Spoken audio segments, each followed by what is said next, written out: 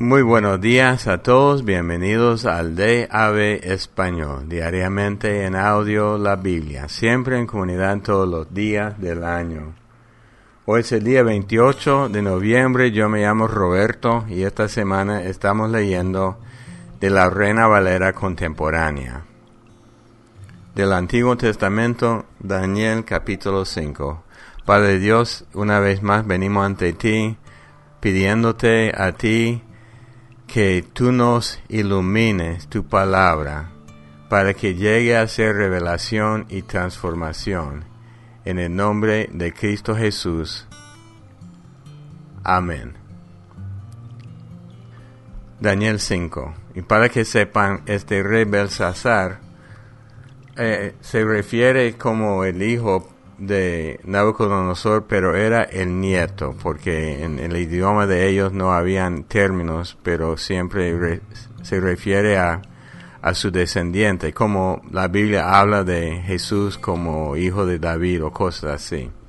El rey Belsasar ofreció un gran banquete a 1000 de sus príncipes, y en presencia de todos ellos bebió vino en exceso. Animado por el vino, Belsasar mandó traer los vasos de oro y de plata que Nabucodonosor, su padre, había sustraído del templo de Jerusalén, para que bebieran en ellos tanto él como sus invitados de importancia, y sus mujeres y concubinas.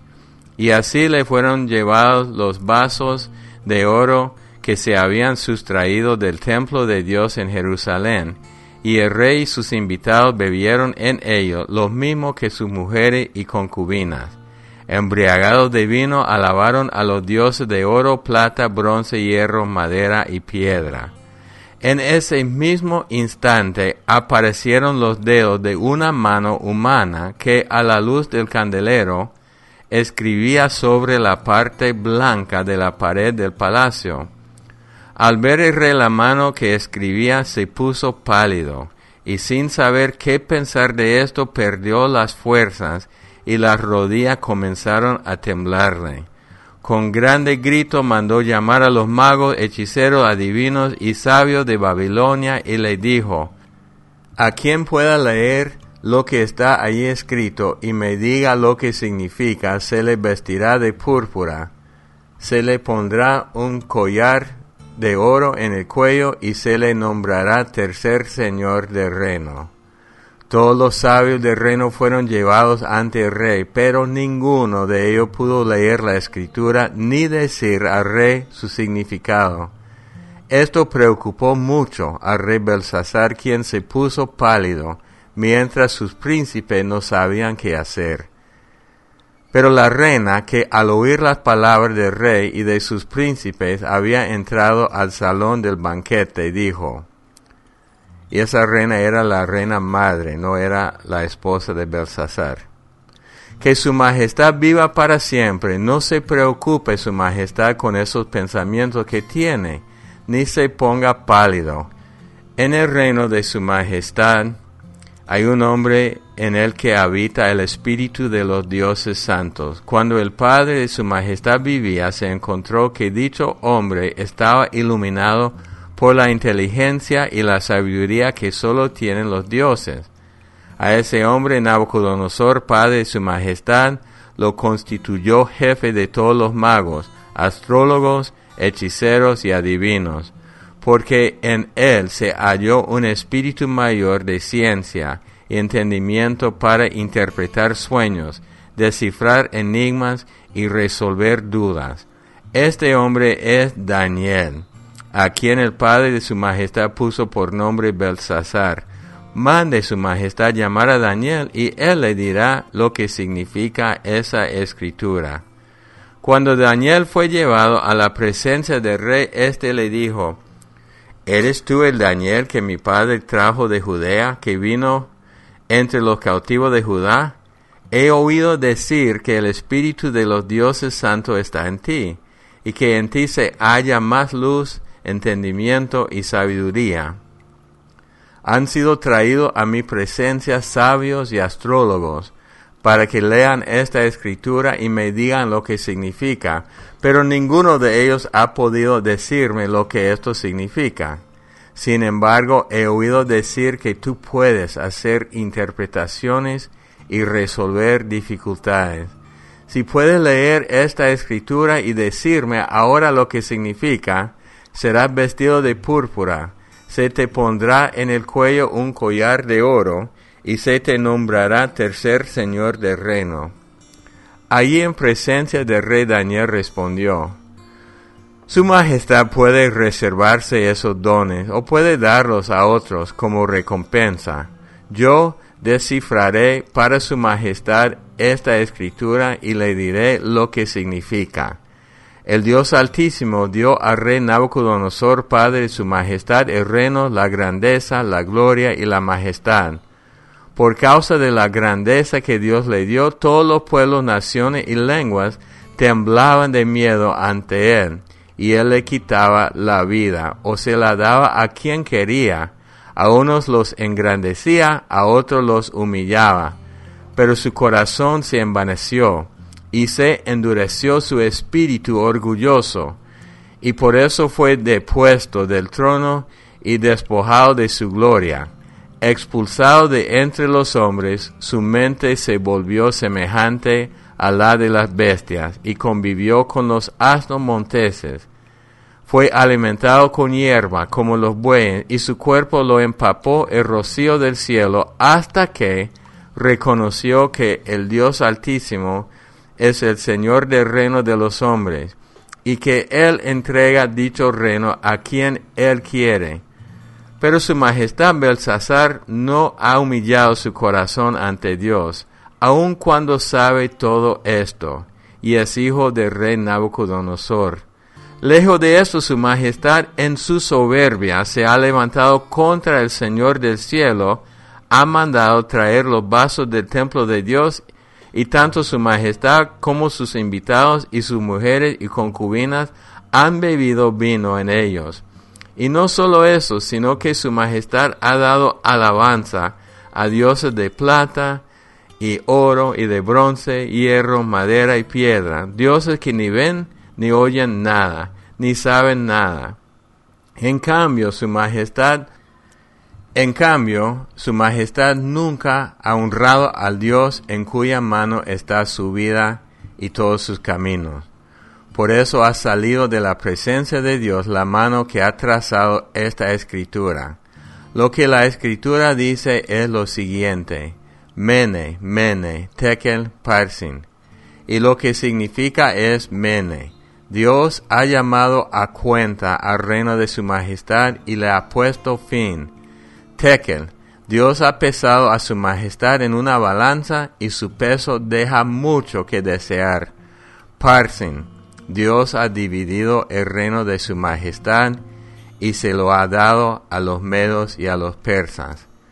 Belsasar ordenó entonces que Daniel fuera vestido de púrpura, que se le pusiera en el cuello un collar de oro, y que se le proclamara como el tercer señor del reino. Esa misma noche Belsasar, rey de los caldeos, murió asesinado, y el reino quedó en manos de Darío de Media, cuando éste tenía 62 años. Segunda de Pedro 2. Entre el pueblo hubo también falso profeta, como también habrá entre ustedes falsos maestros, que con disimulo introducirán herejías destructivas, y hasta llegarán a negar al Señor que los rescató, con lo que atraerán sobre sí mismos súbita destrucción. Muchos imitarán su conducta indecente, y por causa de ello se hablará mal del camino de la verdad. Por su rapacidad, estos falsos maestros harán negocio con ustedes, pero la condenación los espera desde hace mucho tiempo, y su perdición ya está en camino. Es un hecho que Dios no perdonó a los ángeles que pecaron, sino que los arrojó al infierno y los lanzó a oscuras prisiones, donde se les vigila para llevarlos a juicio. Y tampoco perdonó al mundo antiguo, sino que protegió a Noé, quien proclamó la justicia, y a otras 7 personas, y luego envió el diluvio sobre el mundo de los impíos.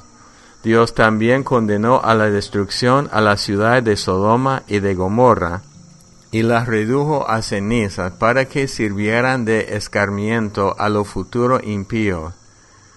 Pero puso a salvo al justo Lot, que vivía abrumado por la desenfrenada conducta de los malvados. Porque para este hombre justo que vivía entre ellos, cada día era un tormento al ver y oír lo que esos malvados hacían. El Señor sabe librar de la tentación a los piadosos, y sabe también reservar a los injustos para que sean castigados en el día del juicio, sobre todo a los que se dejan llevar por la depravada naturaleza humana, y andan en deseos impuros, y en la inmundicia con lo que desprecian la autoridad divina. Son atrevidos y arrogantes, y no tienen miedo de insultar a los poderes superiores. Los ángeles, en cambio, aunque son mayores en fuerza y en poder, no se atreven a insultarlos ni a condenarlos delante del Señor. Pero estos hablan mal de cosas que no entienden. Son como animales irracionales, que nacieron para ser presa de la destrucción. Por eso su propia destrucción los destruirá, y recibirán el castigo que merece su injusticia. Creen que el placer consiste en gozar de los deleites a plena luz del día. Son una vergüenza y una deshonra, pues mientras comen con ustedes, se solazan en sus propios placeres. Su mirada está cargada de adulterio, y no se cansan de pecar. Seducen a los pusilánimes, su corazón está habituado a la codicia, sus hijos de maldición. Se han apartado del camino recto, se han extraviado por seguir el camino de Balaam, hijo de Beor, que tanto amó el premio de la maldad, que fue reprendido por su iniquidad, una bestia de carga que no podía hablar, habló con voz humana y puso un alto a la locura del profeta. Estos son fuentes sin agua, nubes que arrastran la tormenta y para siempre les espera la más densa oscuridad. Cuando hablan lo hacen con palabras arrogantes y vanas, mediante las pasiones humanas, y el libertinaje seducen a los que habían comenzado a apartarse de los que viven en el error. Les prometen libertad, pero ellos mismos son esclavos de la corrupción, pues todo aquel que es vencido se vuelve esclavo de lo que venció. Gracias al conocimiento de nuestro Señor y Salvador Jesucristo, habían logrado escapar de las contaminaciones del mundo, pero volvieron a enredarse en ellas y fueron vencidos, con lo que su estado final fue peor que el primero. Les hubiera sido mejor no haber conocido el camino de la justicia, que volverse atrás después de haber conocido y recibido el santo mandamiento. Pero en ellos se ha cumplido la verdad proverbial: el perro vuelve a su vómito, y la puerca recién lavada vuelve a revolcarse en el lodo. Salmo 119, del versículo 113 hasta el 128. No soporto a la gente hipócrita, pero amo tus enseñanzas. Tú eres mi escondite, eres mi escudo, en tu palabra he puesto mi esperanza. Ustedes los malhechores, apártense de mí, que quiero obedecer los mandamientos de mi Dios. Aliméntame con tu palabra y viviré. No permita que se frustre mi esperanza. Sosténme y estaré a salvo, y siempre me alegraré en tus estatutos. Tú humilla a los que se apartan de tus estatutos, porque su astucia es pura falsedad. Consumes como a basura a todos los malvados, por eso yo amo tus testimonios. Todo mi ser se estremece de temor, tiemblo a causa de tus sentencias. Yo practico el derecho y la justicia. No me deje caer en poder de mis enemigos. Trata con bondad a este siervo tuyo, que no se aprovechen de mí los soberbios. Mis ojos desfallecen esperando que me salves, y que con tu palabra me haga justicia. Trátame con misericordia y enséñame tus estatutos. Yo soy tu siervo y quiero entender y llegar a conocer tus testimonios. Señor, llegó el momento de que actúes, pues los malvados han anulado tu ley. Por eso yo amo tus mandamientos, porque son mejores que el oro más puro. Yo estimo la rectitud y pureza de tus mandamientos, por eso me he alejado de la senda de mentira. Proverbio 28, 19 y 20. El que cultiva su campo tendrá pan de sobra. El que cultiva ilusiones acabará en la pobreza. El hombre fiel recibe muchas bendiciones. El que quiere hacerse rico no sale bien librado. Bueno, hay mucho que comentar de Pedro, hablando de la gente arrogante siempre, pero en Daniel vemos otro soberbio. Como dije, Belsasar era nieto de Nabucodonosor, y el papá de Belsasar era el rey, pero según la historia andaba fuera del país. Y Belsasar entonces era el número segundo, el número 2 en el país, por eso ofrecía a las personas que podían interpretar el sueño el tercer lugar en el reino. Pero él no está tomando en cuenta nada, porque Daniel lo regaña. Esto le pasó a Nabucodonosor, y sin embargo tú, aún sabiendo de esto, cometía los actos de desgracia, y por eso va a ser juzgado. Porque él había traído, dice que animado por el vino, él trajo los vasos santos del templo de Dios que Nabucodonosor había traído de Jerusalén. Y en medio de su fiesta, una mano, solo la mano, sin cuerpo, comenzó a escribir en la pared la sentencia contra Belsasar, que él ha fracasado como rey y que el reino se apartaría de él. Y esa misma noche esto sucedió. Babilonia, y estudiamos esto en Daniel, ellos tenían gran orgullo en la ciudad. Era una ciudad que no se podía penetrar. Pero este rey Ciro, que él había mandado a su ejército, ellos bloquearon o taparon el río que iba debajo del muro, y ellos entraron y tomaron control. Era una alianza de los medos y los persas, y Darío tomó control. Y vamos a ver a Darío en el próximo capítulo, porque parece que todos los reyes siempre tienen el problema con el orgullo. Pero Dios no le dio a Belsasar la misma oportunidad que le dio a Nabucodonosor.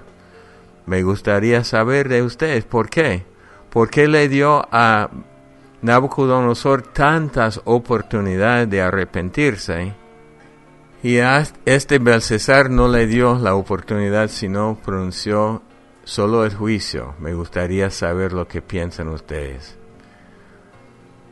Con Pedro, aún en los días de él, en el inicio de la iglesia, hubo falsos profetas, falsos maestros, buscando la ganancia sin servir a Dios. Y hasta el día de hoy siguen habiendo personas así. Padre Dios, te damos gracias en este día. Gracias por tu gran amor, tu misericordia. Nosotros somos seres humanos, igual que Belsasar, igual que Nabucodonosor, y igual que Daniel. Que tengamos el sentido común de buscarte a ti y no engrandecernos a nosotros mismos, para que con esta vida no vivamos bajo tu juicio, sino bajo tu gracia, cumpliendo lo que tú nos has dado a hacer en este mundo. Pedimos en el nombre de Cristo Jesús. Amén. Amén. Bueno, esta semana, los jueves, tenemos un estudio aparte. Esta semana tenemos algo diferente, un descanso en diciembre. En enero tengo planeado hacer una serie corta sobre el Espíritu Santo y después entrar en el estudio del libro de Daniel. Correo electrónico de nosotros, davespanol@gmail.com. En Facebook, DAV Español. Los amamos mucho, que Dios los bendiga y hasta el día de mañana. Buenos días, familia de DAV en Español. Mi nombre es Paula Ayala de Salinas, California. Mi iglesia es Iglesia El Encuentro. Estoy llamando para orar como nos pidió el pastor Bob. Padre Santo, primero te quiero dar gracias por el pastor Bob, por siempre estar dispuesto a enseñarnos tu palabra. Te pido que lo bendigas a él, su esposa, su familia y la escuela y todos los niños y maestros. Gracias, Señor, por mi pastor Jeremías. Te doy gracias por él y su familia. Continúa ungiendo sus labios por medio de tu Espíritu Santo para compartir lo que tú le das, para que nos enseñe en el tiempo apropiado. Para que cuando él esté frente al Señor, él le diga: bien, buen siervo y fiel. Sobre poco has sido fiel, sobre mucho te pondré. Entra en el gozo de tu Señor. Bendice a nuestra iglesia para que haya más obreros, porque la mies está lista. Despierta a los que están soñolientos y que vuelvan a su primer amor que tenían cuando te aceptaron en sus corazones. Que sientan el fuego que sentían por ti, como el profeta Jeremías, que no se podía quedar callado. Que Salinas, California sea una ciudad que sea conocida por el avivamiento que tú, Señor Jesús, vas a traer aquí. Que las personas quieran saber de Jesús y su salvación. Te ruego por las escuelas, los estudiantes, los maestros y todos los padres. Que tu presencia esté en las escuelas, porque nosotros oramos por su bendición y protección para todas las escuelas. Bendice a mi país, los Estados Unidos, que vuelva a ser un país que confía en ti, Señor, como era antes. Confiaban y creían en Dios, que hasta en el dinero de aquí dice, "In God we trust", o sea, en Dios confiamos. Gracias por todo, en el nombre poderoso de nuestro Señor Jesucristo. Amén. Bendiciones para todos y sus familias.